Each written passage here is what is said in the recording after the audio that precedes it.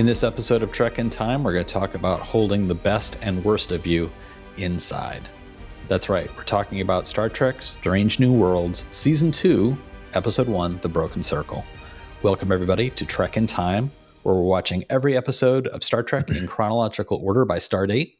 We're also taking a look at the way the world was at the time of original broadcast. And as I mentioned just a moment before, we're talking about Season 2 of Strange New Worlds, which means we're talking about, well, basically last year. So we're not going too far back in the Wayback Machine. We're just going a little bit. And who are we? Well, I'm Sean Farrell. I'm a writer. I write some sci-fi. I write some stuff for kids. And with me is my brother, Matt. He's that Matt of Undecided with Matt Farrell, which takes a look at emerging tech and its impact on our lives. Matt, how are you doing today? I'm doing great. And do you realize, Sean, we're only 10 or 11 episodes away from the original series? I know. We're so close. I am looking forward to it. This all started with wouldn't it be fun to take a look back at Star Trek and take a look at the world at the time of original broadcast? That's where this channel originated. And in my mind, it was like, it'll be fascinating to take a look, like this episode dropped on this date, and this is what was going on in 1969. And then we've been talking so much about last year, basically the last couple of years. It's really been like, yeah, remember way back when there was, the war in Ukraine, and yeah, that's still going on, and investigations into the previous administration. Well, that's still going on, and oh well. But that'll all change in about 10 episodes. So if you want to learn more about the 60s, come back then. As we always like to do before we get into our current discussion, we'd like to visit the mailbag and see what you guys have said about our previous episode. So Matt, what have you found for us this week? There's a couple this week, and one of them is a long one, so hold on to your hat. But I thought this was a really good comment I'm curious what your thoughts on this are.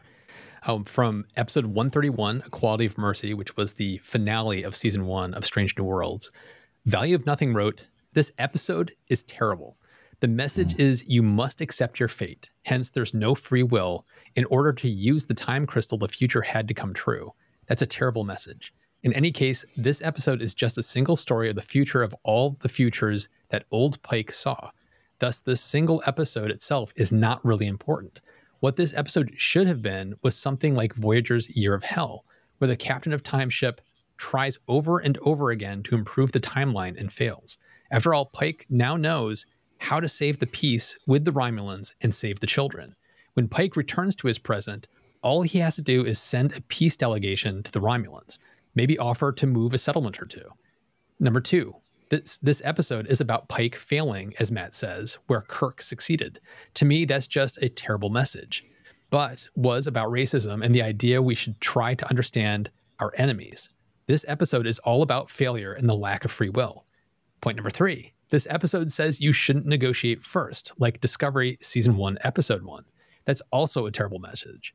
And point number 4, there's no reason for Kirk to be in this episode. And I thought this was fascinating because there was elements of this I was like, I get what you're going for. And then there were points where I was like, I just totally disagree. I'm curious, what are your thoughts on that feedback? I get this perspective. Perspective. The thing for me that made this work was when we reviewed that episode, I started off by saying they were having their cake and eating it too.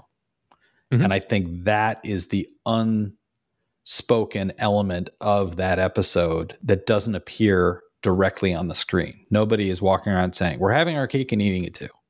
And what I mean by that is, how do you incorporate Kirk and known Trek lore into the story to make Pike's sacrifice?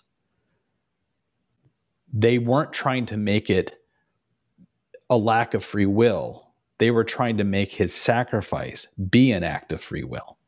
He has to go into what we know the character has happened to him willingly. Otherwise, for us as a viewer, it is tragic. We know where Pike ends up. To see him get there with a kind of blindness or weakness and lack of acceptance would be to put him in a Greek tragic perspective of, this has been laid around my neck and I do not accept it. He becomes more of a heroic figure by taking it on. And this episode gave us the opportunity to see him talk to Kirk. And like I said last week, the idea that in the original series, we will see Kirk say, I never had the opportunity to meet him, but we know that Pike had the opportunity to meet Kirk and likes him and respects him. That, I think, is what this episode is about. It is about the various levels of relationships between the characters. And I would point out that when Pike's older version of himself comes back, he says he has tried multiple different paths. Yep. He says he has gone that route of everything I try, it all fails. And it leads to a calamity that destroys the Federation. Well, he doesn't say it all fails. But he says that basically he's saying there's always trade-offs. And that's part of the reason why I didn't agree with some of the points that were brought up in this comment. Yeah. Because from my point of view, I saw it as it's all about free will. He has absolute free will to do whatever he wants. Yeah. He's choosing to sacrifice himself because if he does X, Y, or Z, Spock dies over here, or they end up in a war with the Romulans over here and millions die. It's like there's all these trade-offs. So he can either be selfish, save himself, and trade his fate, if you want to call it fate, to somebody else. So it's kind of I thought it was a beautiful, kind of like you said in the beginning, where it's like, it's not this tragic, he's stuck on this path against his will. He's making the choice to sacrifice himself to have the least amount of damage done. Yeah. He's doing this to protect Spock. He's doing this to protect Starfleet and millions of lives. He's doing this choice of his own volition. He doesn't have to. And that's the thing that I thought was interesting, that Value of Nothing, you took that as a lack of free will, and Sean and I are both taking it the exact opposite. Yeah. That's one of the reasons I wanted to read this comic, because I thought it was fascinating to see the different point of view on the same exact thing. We all watched the same episode, but we took very different things away from it. And I would also say, to Value of Nothing, I completely understand your perspective, because what you are describing, all of your points are on the screen. That, like, you didn't invent anything to dislike these elements of the story. This is the story as presented, and I can understand this is why a show like Star Trek is discussed in some philosophy classes at college and stuff like that. This is the kind of show it is. It revolves around the idea of, is this free will or not? And we could debate that, and neither of us would necessarily end up convincing the other. But the fact that it makes you think in these ways puts Star Trek consistently in kind of a class of its own. It is a philosophical sci-fi, as opposed to, let's just watch these robots blow up and not give any consideration to what it might mean, or if it's true, or if it's ethical or moral. This show revolves around that. So what you're touching on and what we're discussing is effectively the same nugget, which is, these are issues for us to wrestle with. What does it mean? What does it mean to be free? The other comment I want to bring up is direct relation to today's episode, where you asked, what's the episode title mean? Wrong answers only. We have one from Pale Ghost 69. A broken circle is what happened when a perfect circle went on a hiatus. Ah. Yeah. There you go. Once again, Pale Ghost jumping in with big brain thinking. Thank you so much, everybody, for your comments. And that noise you hear in the background, that, of course, is the read alert, which can mean only one thing. It is time to buckle up, raise our editorial deflector fields, and get ready for Matt to read the Wikipedia description. Good luck, Matt. Let me stumble my way through this one. While undergoing upgrades under the supervision of long-lived engineer Pelia, the starship USS Enterprise receives a distress call from Security Chief La'an Noonien Singh on the mining planet Kajitar 4, with First Officer Una Number 1 Chin Riley. Why is number it's not one a in nickname, there? But she's arrested, and Captain Christopher Pike recruiting her defense counsel.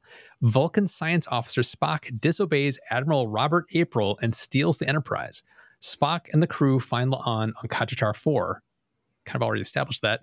And she explains that a cabal of ex-Starfleet and Klingon soldiers are plotting to restart the recently ended Klingon Federation War. Dr. Joseph Mbenga and Nurse Christine Chapel are captured and taken to a ship that has been cobbled together from Starfleet technology. The Cabal plans to use it to fire on a Klingon ship and frame Starfleet. Mbenga and Chapel fight their way off the false flag ship just as Spock orders its destruction, saving the arriving Klingons. Spock bonds with the Klingon captain over drinks, impressing Pilia.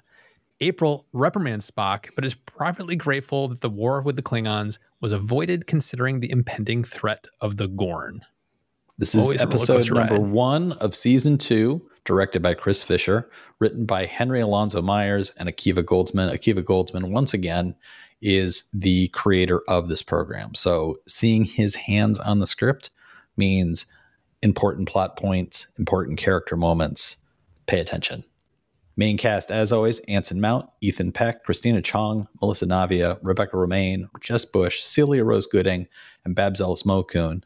And of course, we also have the introduction of a new character played by Carol Kane, engineer Pelia. This episode dropped on June 15th, 2023. And what was the world like on that date? Well, Matt, do you want to quickly tell me what the number 1 song was? That's right. It was Last Night by Morgan Wallen. You, along with 32 million other people, streamed that song to dance along to alone in your bedroom. And the movies? The Flash was the number 1 film. The controversial release of a film that had a star who was getting headlines for all the wrong reasons earned 55 million, with a a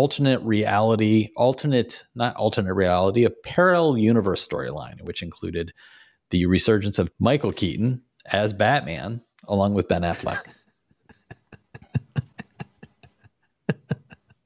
Tim Burton on your It's a rough episode so far, Matt. And yes, it is. In streaming, we try to compare apples to apples. So we're talking about a streaming show. We're comparing it to other streaming shows.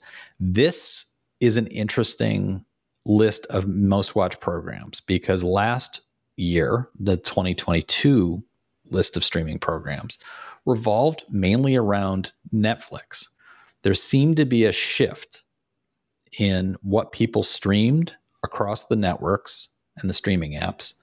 And Nielsen analysis determined that Americans streamed 21 million years worth of content in the year 2023. What's fascinating about this? I'm sorry. You just broke my brain. Yeah.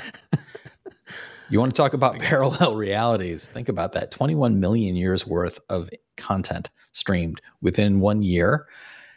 And on top of that, the resurgence of programs that just exist as a library of old content is similar to the fact that Friends remains a top viewed program to this day, despite the fact that it's been off the air for decades. So when we look at the top 10 acquired streaming programs, number 1, a program, Suits, which is an American legal drama that was originally on the USA Network. It originally broadcast in 2011 and it ended in 2019. But when it moved to Netflix and Peacock in 2023, its 141 episodes garnered 57 billion minutes viewed in 2023, making it the number 1 stream program of the year. Well, that's because of the royal family. It is because of the royal family. It is also because something about that show captured attention to the point where audiences that didn't know about it, and I was talking with my partner about this, and I have a theory. USA programming has the advantage over other older shows. It has a kind of approach to storytelling, which is reminiscent of a pre-2000 drama.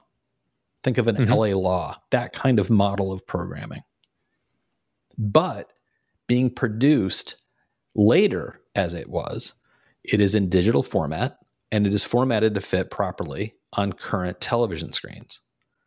So when you have the desire for, I want a TV show that's easy to digest, I want something that follows a kind of, not going to get too dark, not going to get into the golden era of high level drama television that we currently live in. I want something that has a lot of episodes. I want something I can put on in the background. I want something that's kind of like bubblegum that I can go through quickly, but I also don't want it to look like garbage. USA Programming kind of fits that zone perfectly. So a show like Suits, it's not a knock, really. It's just like they do what they're doing really well. They're doing it in a way that technologically is current, but they're also doing it in a way that's like, you don't want to be, you miss an episode, you have no idea what's going on, or you walk out of the room for 5 minutes because you're getting a cup of tea and you come back and you don't know what happened. You want something that you can have on while you're doing other things, washing the dishes or something like that. And these shows just kind of like fit that model in an interesting way and had viewership when they were broadcast that was probably a narrower band of the audience simply because they were first cable only, but also maybe appealing mostly to people who were of a generation that was a little bit older than the largest part of the audience that the streamers and networks were going after. And now we've reached a point where that kind of show has maybe a lot of escapist appeal, and a show like Suits suddenly bubbles to the top to the point where I did not see it, but apparently the two guys from Suits appeared at the Emmys presentation and poked fun at the fact that their show is now more popular than it was when it was actually on the air. So hats off to those guys. And in the news on this day, there were articles about the Fed leaving rates steady, but forecasting for more moves. This is in response to the inflation that the U.S. has been undergoing. There was also an article about the judge in the Trump documents case not having a lot of experience in criminal trial.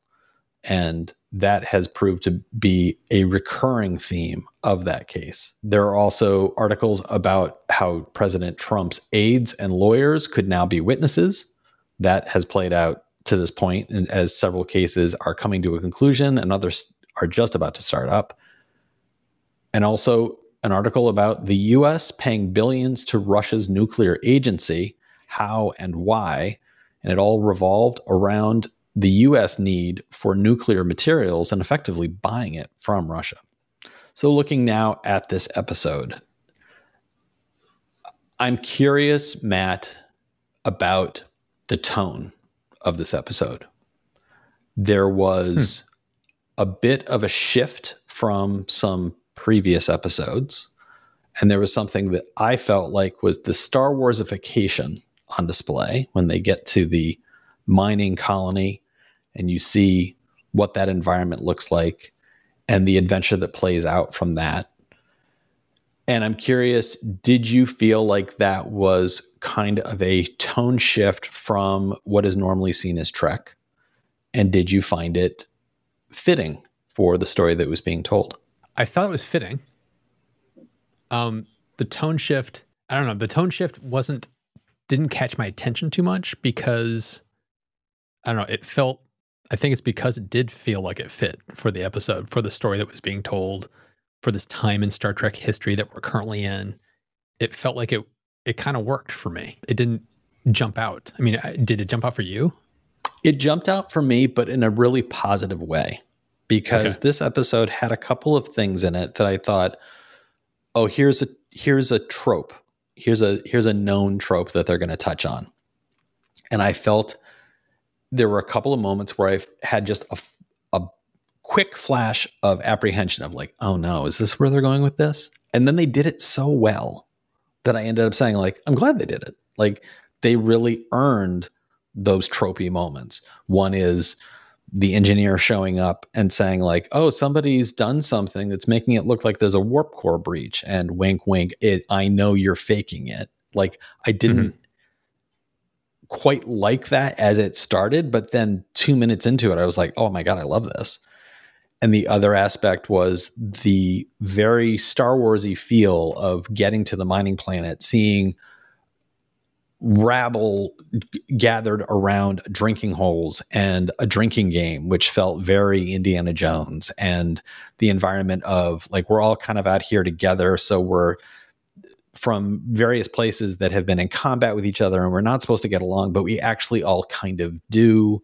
kind of a Tatooine sort of feel. And when it was first presented, I was like, oh, really? This is what this doesn't feel Trekkish. But I ended up feeling like it was the most Trekkish of this kind of environment that they've done. We saw a little bit of this in Enterprise, where Archer would go undercover and go to a place where he had to figure out how to get the secret plans that a mob boss had a hold of. And it would have this kind of feel, but it always still felt more like a set piece. More like okay, this is just a brief moment of they've created this, they've changed a set that might be the engineering room and decorated it to look like a bar. But this was a big open air environment. This was a big setting of lots of people in the shot, and it created a different tone than we've seen before. Mm-hmm. And I also flash back to some of the more awkward attempts at this kind of thing on Next Generation, where it always looked like Riker would go undercover and show up looking like a guy in a business suit and be like, I am also alien, and how can I find those plans I need? And it was always like, all right, that's Jonathan, it's not working. But here it really felt like it worked, and I really liked Noonien Singh's setting for her. Yes.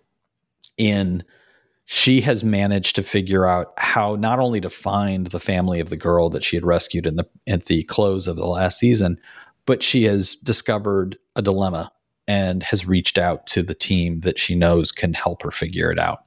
So tone shifts and the inclusion, not only in the tone from the Star Wars kind of edge that I felt like was on display, but also the humor in this episode. Big breath of fresh air from the previous one. Did you find that the humor in this one worked for you? I would say all the humor except for the engineer, Pelia. I've seen this entire season, Sean. Mm-hmm. I'm really curious to see what you think by the end of the season.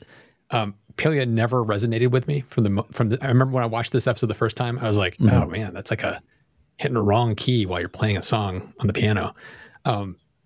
And then by the end of the season, I still had that feeling. I've never gelled with her character ever. And so the humor that comes out of her is a little bit like a nails on a chalkboard for me. So I didn't like that.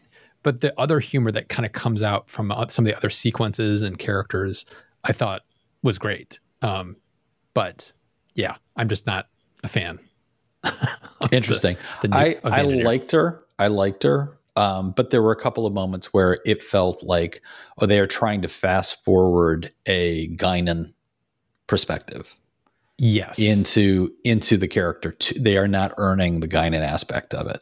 Where Guinan showed up on Next Generation, and I remember the very first time they visited 10 Forward and you saw Guinan, my response was, why are they acting like she's been here the entire time? And then after the second or third time they go talk to Guinan, you forget that she hasn't been there the entire time. And yes, the drip, drip, drip of reveal of Guinan is incredibly old. Guinan's relationship with Picard is unique. She has an experience of time that is different from other people's. And her revelations around, do you remember the first time we met? You actually don't, because it hasn't happened yet. Those kinds of things were critical to her character, but they were very slowly wound out over years.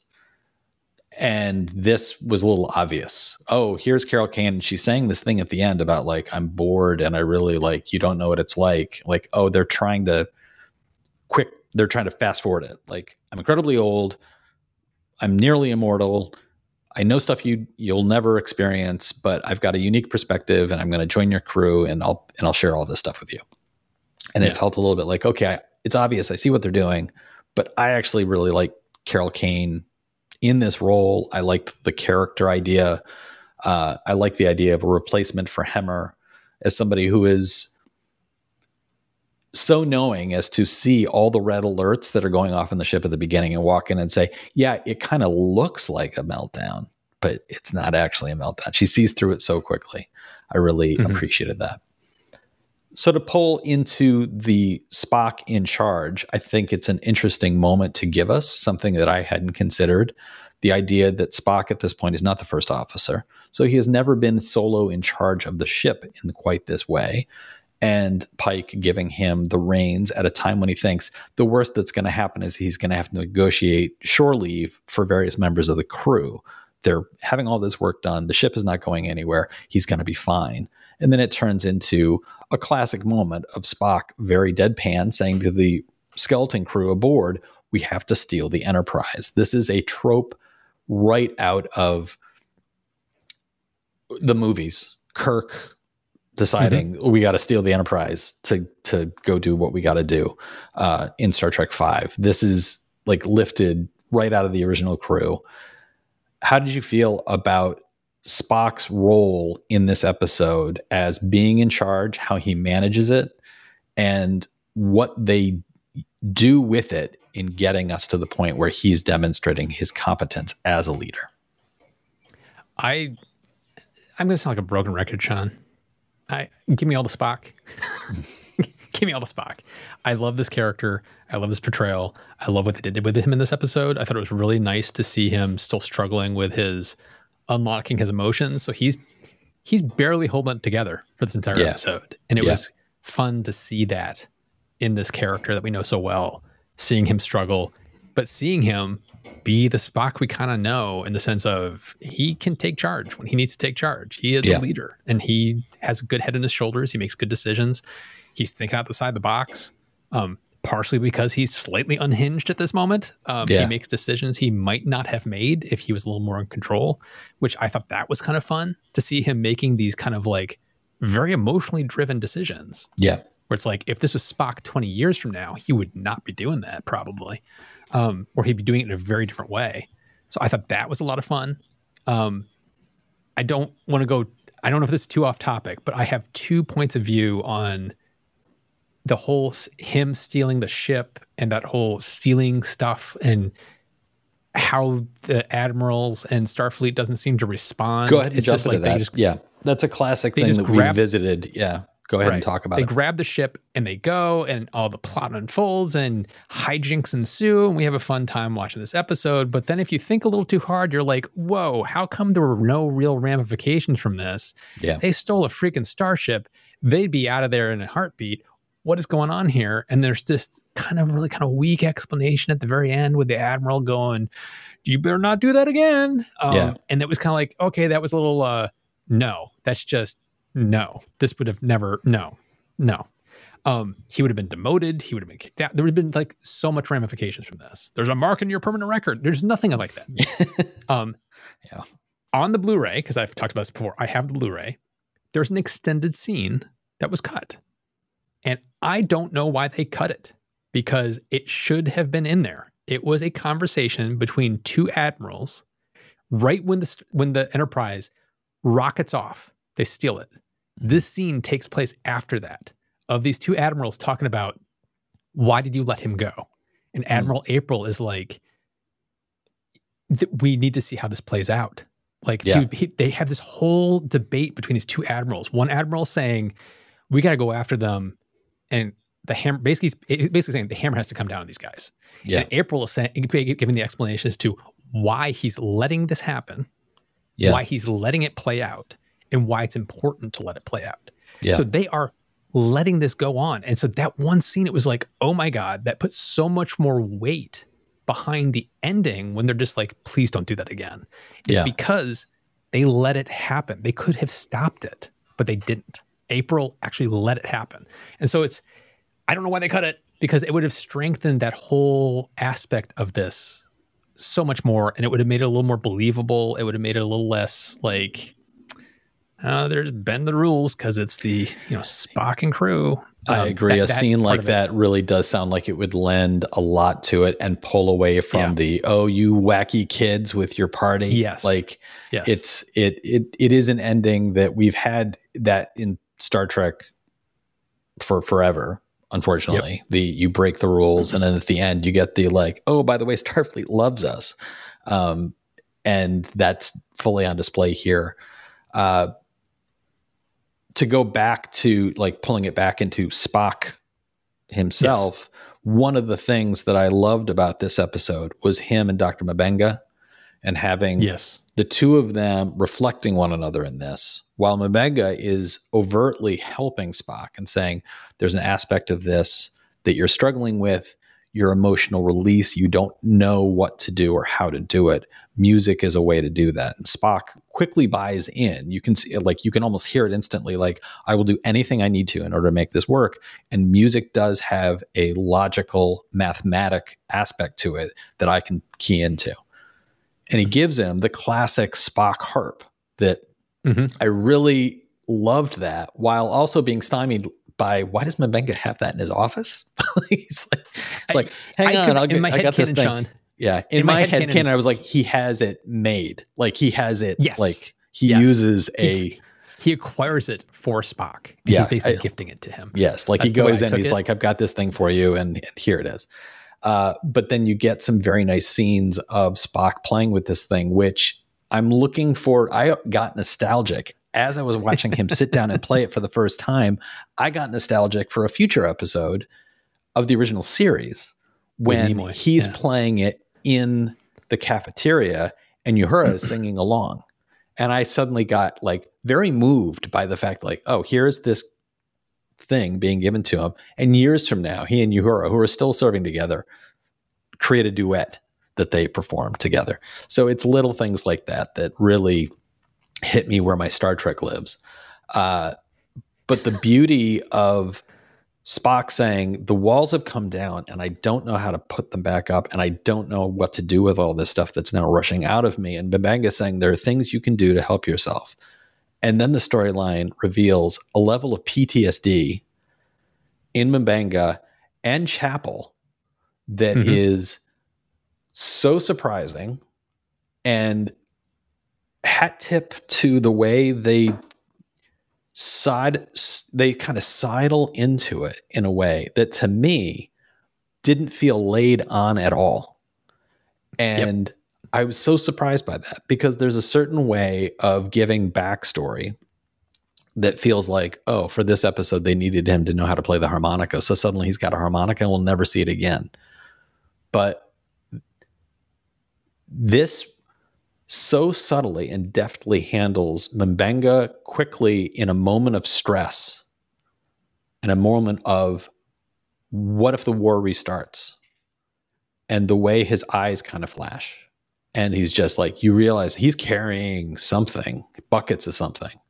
And he and Chapel together doing the super soldier serum storyline effectively, where they clean house in a way that reveals they must have been involved in something in the past, some kind of research to allow Starfleet to go toe to toe with the Klingons in a losing battle, where Starfleet at the end of Discovery is clearly in a position of, we are losing this war and we will look at any options, including this. And this is not something we've seen before. It's not something we've heard of before. And when they reveal it, it suddenly made so much sense. I was watching this and it was like, when Chapel says, do you ever not carry this with you? And he's like, no. Like, oh, this is a guy who's walking into every situation thinking, if I need to go on a rampage, I know how to do it. And that entire sequence, again, something that, should it have worked in Star Trek? Should it have fit into Star Trek? And I found myself sitting there like, this is fantastic. This is great. Well, and it felt very Star Trek. When I complain about Pelia feeling like she's slapped in there and it's like a bad note, this does not, as you pointed out. But part of the reason it doesn't is we know that he and Chapel were involved in the war. We knew that in the first season. Yeah. We know that they have a long history together. We know that he has some issues with Klingons in the past, but it was never explored, but it was there. So now we're seeing it, and it doesn't feel out of place because it's building on something hints were already dropped last season. And now we're starting to see it front and center. And the other reason that I don't think tonally it's out of the Star Trek lore is because we've seen the history, like, think about the movie First Contact. It's like we're going back to when humans first met the Vulcans and the chaotic war that humanity came out of. It's like our history of war and doing things because the ends justify the means is part of the history. It's already in Star Trek. We just don't see it a lot because most of the shows are post that. We're in the kind of semi-utopian ideal. This is where, like with Discovery and this bit with the serum, we're getting to see it firsthand. We're seeing some of the vestiges of that checkered past, which I find fascinating. It's really kind of cool at this point in history of Star Trek to see that explored. And I'm not going to give anything away, Sean, but one of the comments, I think it was from last week on the show, mentioned, I understand why they got rid of the daughter in the storyline because M'Benga has some heavy stuff coming up. This is what it was referencing. Yeah. And I will say this is a theme in this entire season. So yeah, I expect it would be. More of this is coming. And it's really fleshed out, I think, in a nice way. And I'm really curious to see what you're going to think about it as it goes forward. But I love the hints. Like, it was, what the hell is that green vial? It's like, we've never seen this before. It's like, yeah, I always carry it with me. It's like, oh dear. Oh, this seems heavy. Seeing what it actually does. I had the same reaction the first time I saw it that you're having right now. It was like, oh, hell yes. Sign me up. What is this about? It was like, I really enjoyed how they're unfolding it and letting us kind of discover what this history of Chapel and M'Benga is. And M'Benga, I'm blanking on the actor's name. Babs Olasmokun. Yeah. Yeah. He is such a good actor. He's my favorite character on the show. He's one of my favorite characters. He's the heart. And like everything. He's the heart of the show. Yeah. Yes. Like when Spock says we're stealing this ship and it cuts to all the different characters, unspoken, nobody says we're in. It just, you can tell everybody's like bought in just by their facial expressions, but it ends with a shot on him. He's the last one they show. And just the multi-layered reaction on his face is just, you can tell he's in. He's kind of like, way to go, Spock. He's got this kind of like you can tell he's kind of like, you go, Spock. And then at the same time, I'm also in. And then there's also this like little bit of a dread that kind of comes across his expression. And it's what unfolds because they're going to a Klingon mining planet at this point. Correct. Yeah. Yes. It's just the acting that he does in this is top notch. Yeah, I agree completely. To touch on something really quickly, I really like the M'Benga Chapel Spock triumvirate kind of like braided storyline between the three of them. Spock revealing his romantic feelings for Chapel, M'Benga picking up on that, Chapel being in a perspective of like, I got to get out of here because this is breaking my heart. So she's potentially trying to leave the ship, and all of that twists together in a way, as I was thinking about it just now, it really creates a nice balance for the future in which, why does Spock have the cantankerous relationship with McCoy that he does?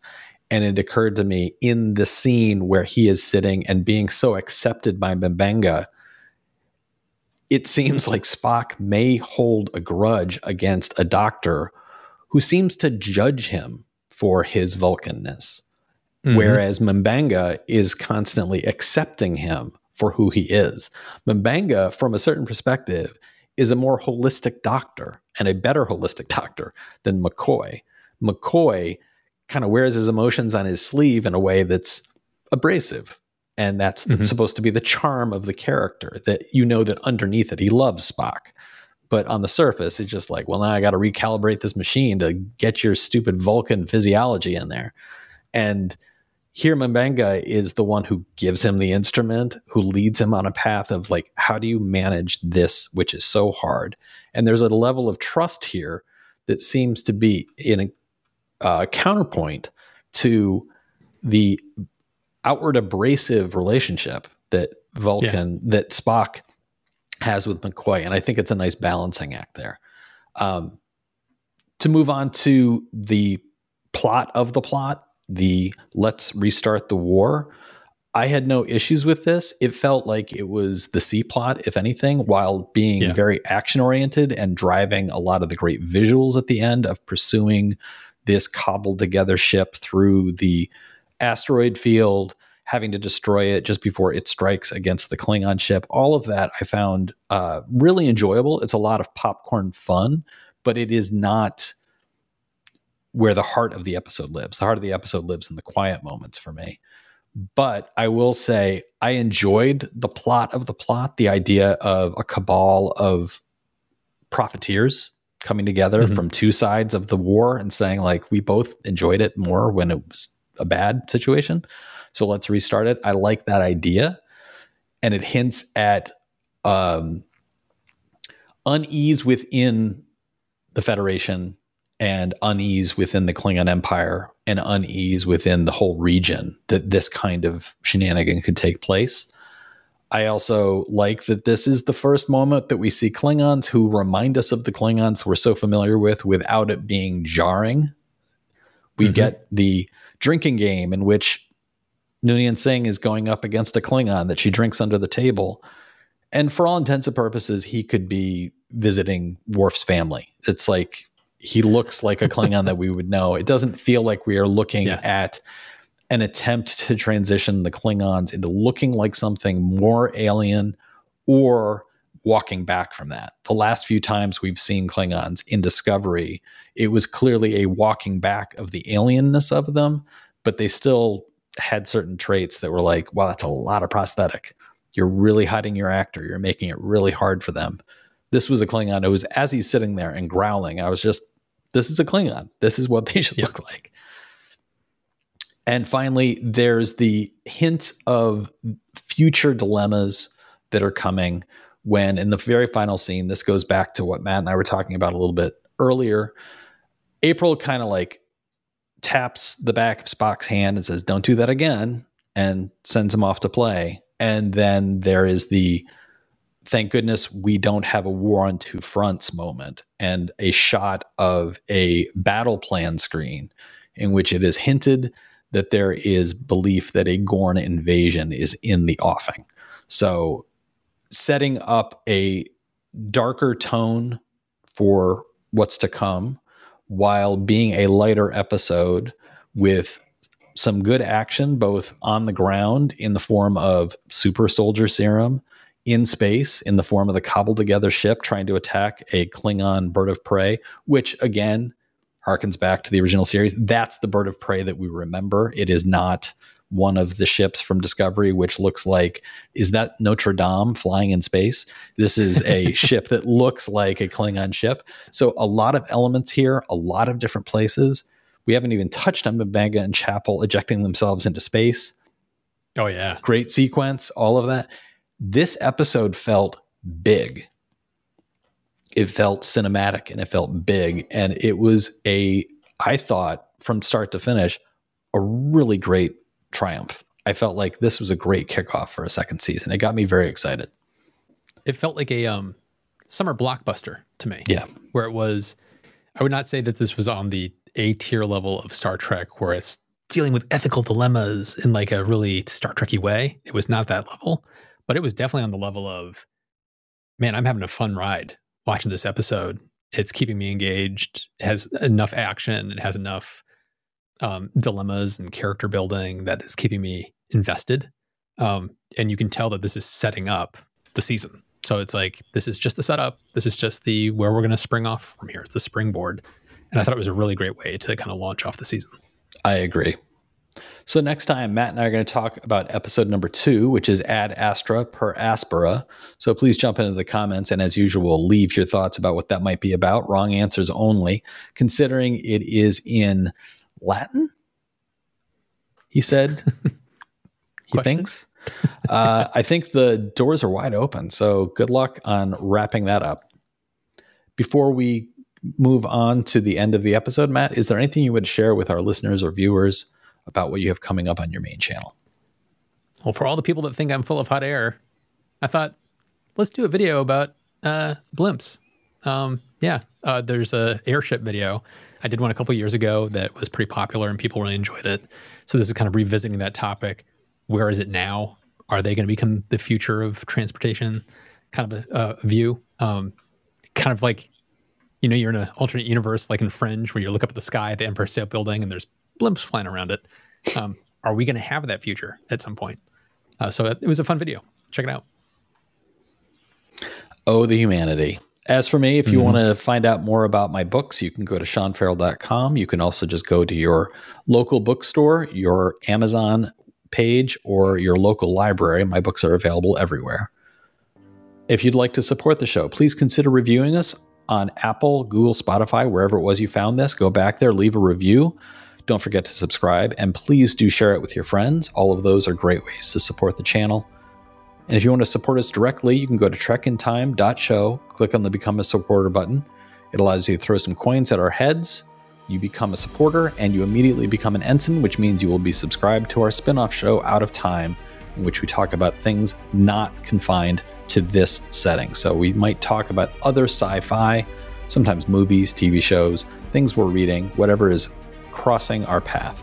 Thank you so much, everybody, for your support and your time. Thank you for watching or listening, and we'll talk to you next time.